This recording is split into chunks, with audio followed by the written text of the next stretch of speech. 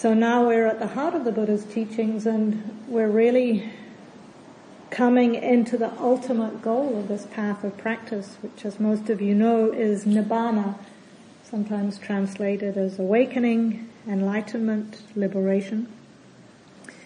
And even though freedom is the whole purpose of this insight practice, there are a lot of misconceptions about what terms like Nibbāna or even insight, Vipassana, actually mean. Now, some of you have heard me talk about this before, but some of you might be newer to the group, so I just wanted to say a little bit more about what these terms actually mean in this tradition, what it means when we use terms like enlightenment or awakening or liberation or Nibbāna, because they can sound very lofty or esoteric or remote. And so sometimes even fairly experienced students, they'll come to me and say, well, I have zero interest in Nibbāna. I say, okay, that's fine. So what does that mean to you, Nibbāna? And usually they can't tell me. They just know they have no interest in it. And so I might ask, okay, well, why are you meditating? Why are you doing this practice? And pretty much always they'll say something like, well, I want to be more clear, I want to suffer less, I want to live with more ease, I want to relate more skillfully to myself and other people, I want to be of service more effectively. And to my mind, all of those are aspects of Nibbāna. So just to say a little bit more about what some of these key terms mean. So beginning with insight, the Pali word is Vipassana, and Vipassana literally means seeing clearly, seeing distinctly, seeing separately. And as we gain insight, in the beginning it tends to be more sort of about our personality, more about our social, family history, our psychology. We understand our own conditioning more clearly. And then we start to see all of those patterns that we were talking about earlier, ways that we get caught in habits and identification. And then as the insights deepen and we start to free ourselves from those, the practice progresses and we start to see more clearly what we could call the universal truths of anicca or impermanence, dukkha or unsatisfactoriness, anatta or not self. In other words, there isn't any fixed, inherent, unchanging essence of me in here to whom all this is happening. And as these insights strengthen, we're able to let go into deeper and deeper levels of freedom. And just to say, the teacher Rob Burbea, he has a definition of insight that I appreciate, because it makes it so simple and so accessible. And so in his book, Seeing That Frees, he describes insight pretty broadly as any realization or understanding, any way of seeing things that brings to any degree a reduction in dukkha. So that's really the point, is releasing suffering to any extent. It's not so much about trying to get some kind of big bang experience and then live happily ever after on some pink cloud called Nibbāna, which is sometimes how people misunderstand it. So even so, it's possible that terms like Nibbāna don't sound particularly appealing.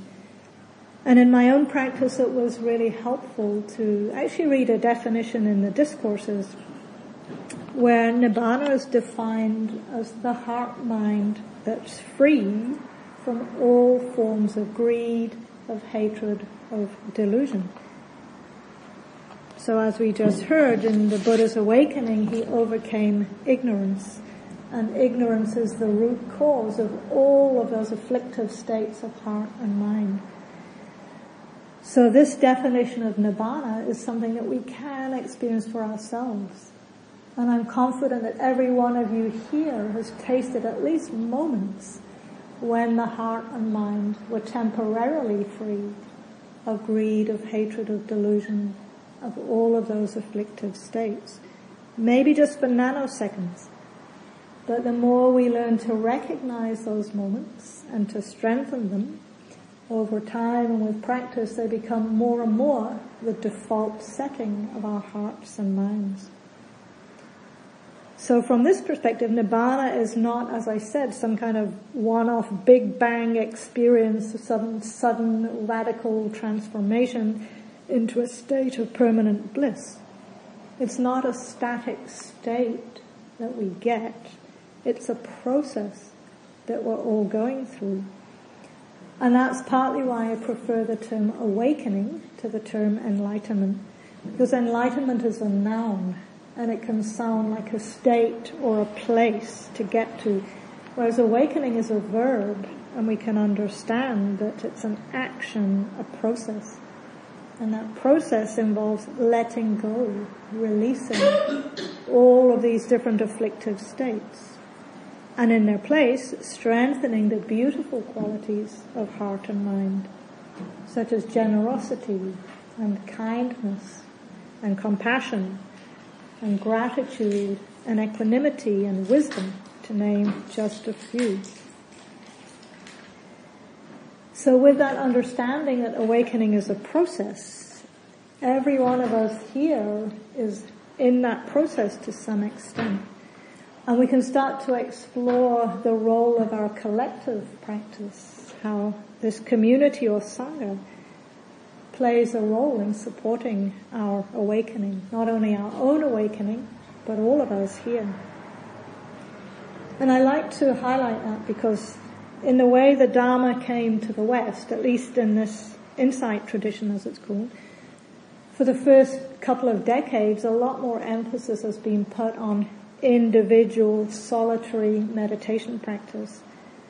And even though the Buddha famously said that spiritual friendship is the whole of this, what he called holy life or Dhamma life, and even though the Buddha named himself as a Dhamma friend, as Kalyana Mitta, and even though we might not feel a close connection to the Buddha himself, all of us to some extent have been affected by his life, or we wouldn't be here today. And as some of you were describing in the relational practice earlier, many of you named how you've been inspired by Dharma friends or mentors or teachers. You've been inspired to begin this path, to dip in and off it, to continue it in some way. And so it's only more recently that Western Dharma centers have started to understand the importance of sangha, of community. So some of you may have heard me talk about being present when Ajahn Suchito was giving a talk to the staff at IMS in Massachusetts. And somebody asked him, what for you is the benefit of living in a spiritual community? Now he's a monastic, so he spent most of his life living in a monastery. And he basically pointed to his shaved head and said, you need other people because we can't see the backs of our heads. Now as a monk, that's a metaphor because you can't shave the back of your head without help. But it's also pointing to we can't see our own blind spots. And that's where we need other people to help reveal sometimes those more stuck places. And I think we know it can be very easy in silent, solitary practice to think that we've resolved all of our problems. But as Ram Dass famously said, if you think you're enlightened, go and spend a week with your family. And I think we can recognize the truth of that.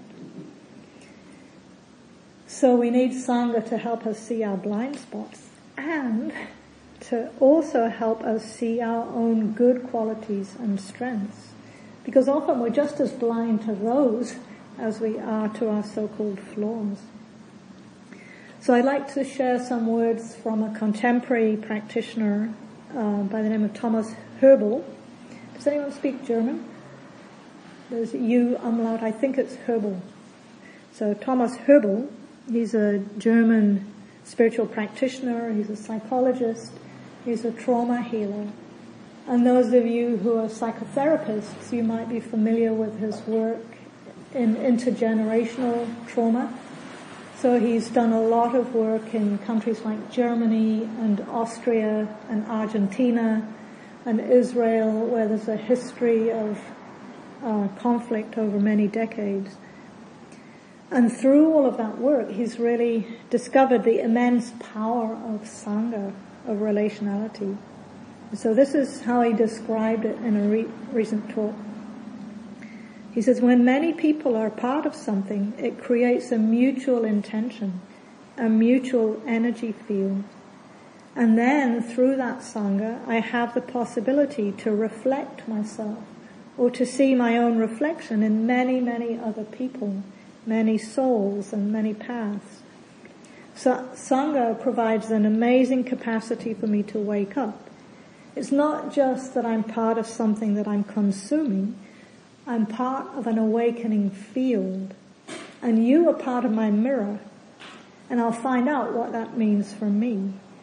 And through our mutual presence, we create a kind of energy field together, where the light that comes through in all of us, that higher consciousness, the whispered inspiration, the future creativity, can land in the field of this sangha and embody itself more and more. So everybody's body is a vessel, and that vessel starts to receive light through the nervous system, through the physical body, the emotional system, grounded in the world. And that's what we can feel when we see each other, how everybody is a part of that vessel, is part of that cup. And the beauty is also to see the differences, the different aspects of such a cup, like listening to many musicians creating an orchestra.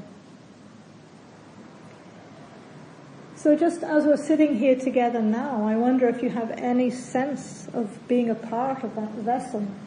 You know, we're physically sitting in a kind of a bowl shape here. And we can sense each other's presence. Perhaps sense how our good qualities are strengthened by being a part of this vessel of community right now. So I'd like to highlight just a few aspects of Thomas Hubl's quote. So one is, he spoke about mutuality, mutual intention, how that mutuality of intention, it creates an energy field. So with that shared intention to be more aware, more awake, that supports all of us together to be much more present, much more mindful than we might ordinarily be in the context of our everyday lives, where we don't have the support of that mutual intention. So there's mutuality, there's mindfulness, and then his idea of mirroring. So seeing ourselves reflected in others, and in turn reflecting back to others. Seeing the good in each other helps to strengthen it both ways. And that develops confidence in our own capacity. And it inspires us when we see beautiful qualities developing in others too. So mindfulness, mutuality, mirroring, they all come together. And they strengthen this individual and collective movement towards understanding and insight and wisdom.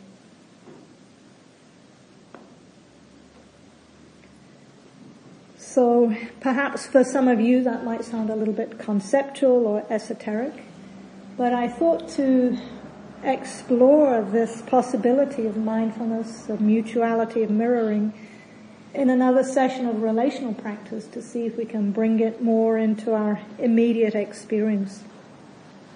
So this time we'll be working together in pairs, and we'll be again using the Insight Dialogue guidelines of pause and relax. So steadying the heart and mind, softening any tension that might be present. And then because this contemplation, it might be a little more subtle, I'd like to bring in a third guideline from Insight Dialogue, and that's the guideline attuned to emergence. Right on cue. We have something to attune to. So that's actually a perfect example. Emergence. So attuning to emergence means attuning to what's emerging, what's present, what's right here now. And this guideline acts as a very powerful counter to our more usual habit of rehearsing, of planning, of telling old stories, of falling back into habit mind. So attuned to emergence is being present right now. What is here? What's alive? What's true? What's worth being named? So we let go of any kind of agenda. We let go of trying to control. We try to release wanting to be seen a certain way or not be seen a certain way, and really drop down into a more embodied level of understanding, because it's from that place that new and fresh insights have more of a chance of arising. So that's what I'd like to invite us to explore now.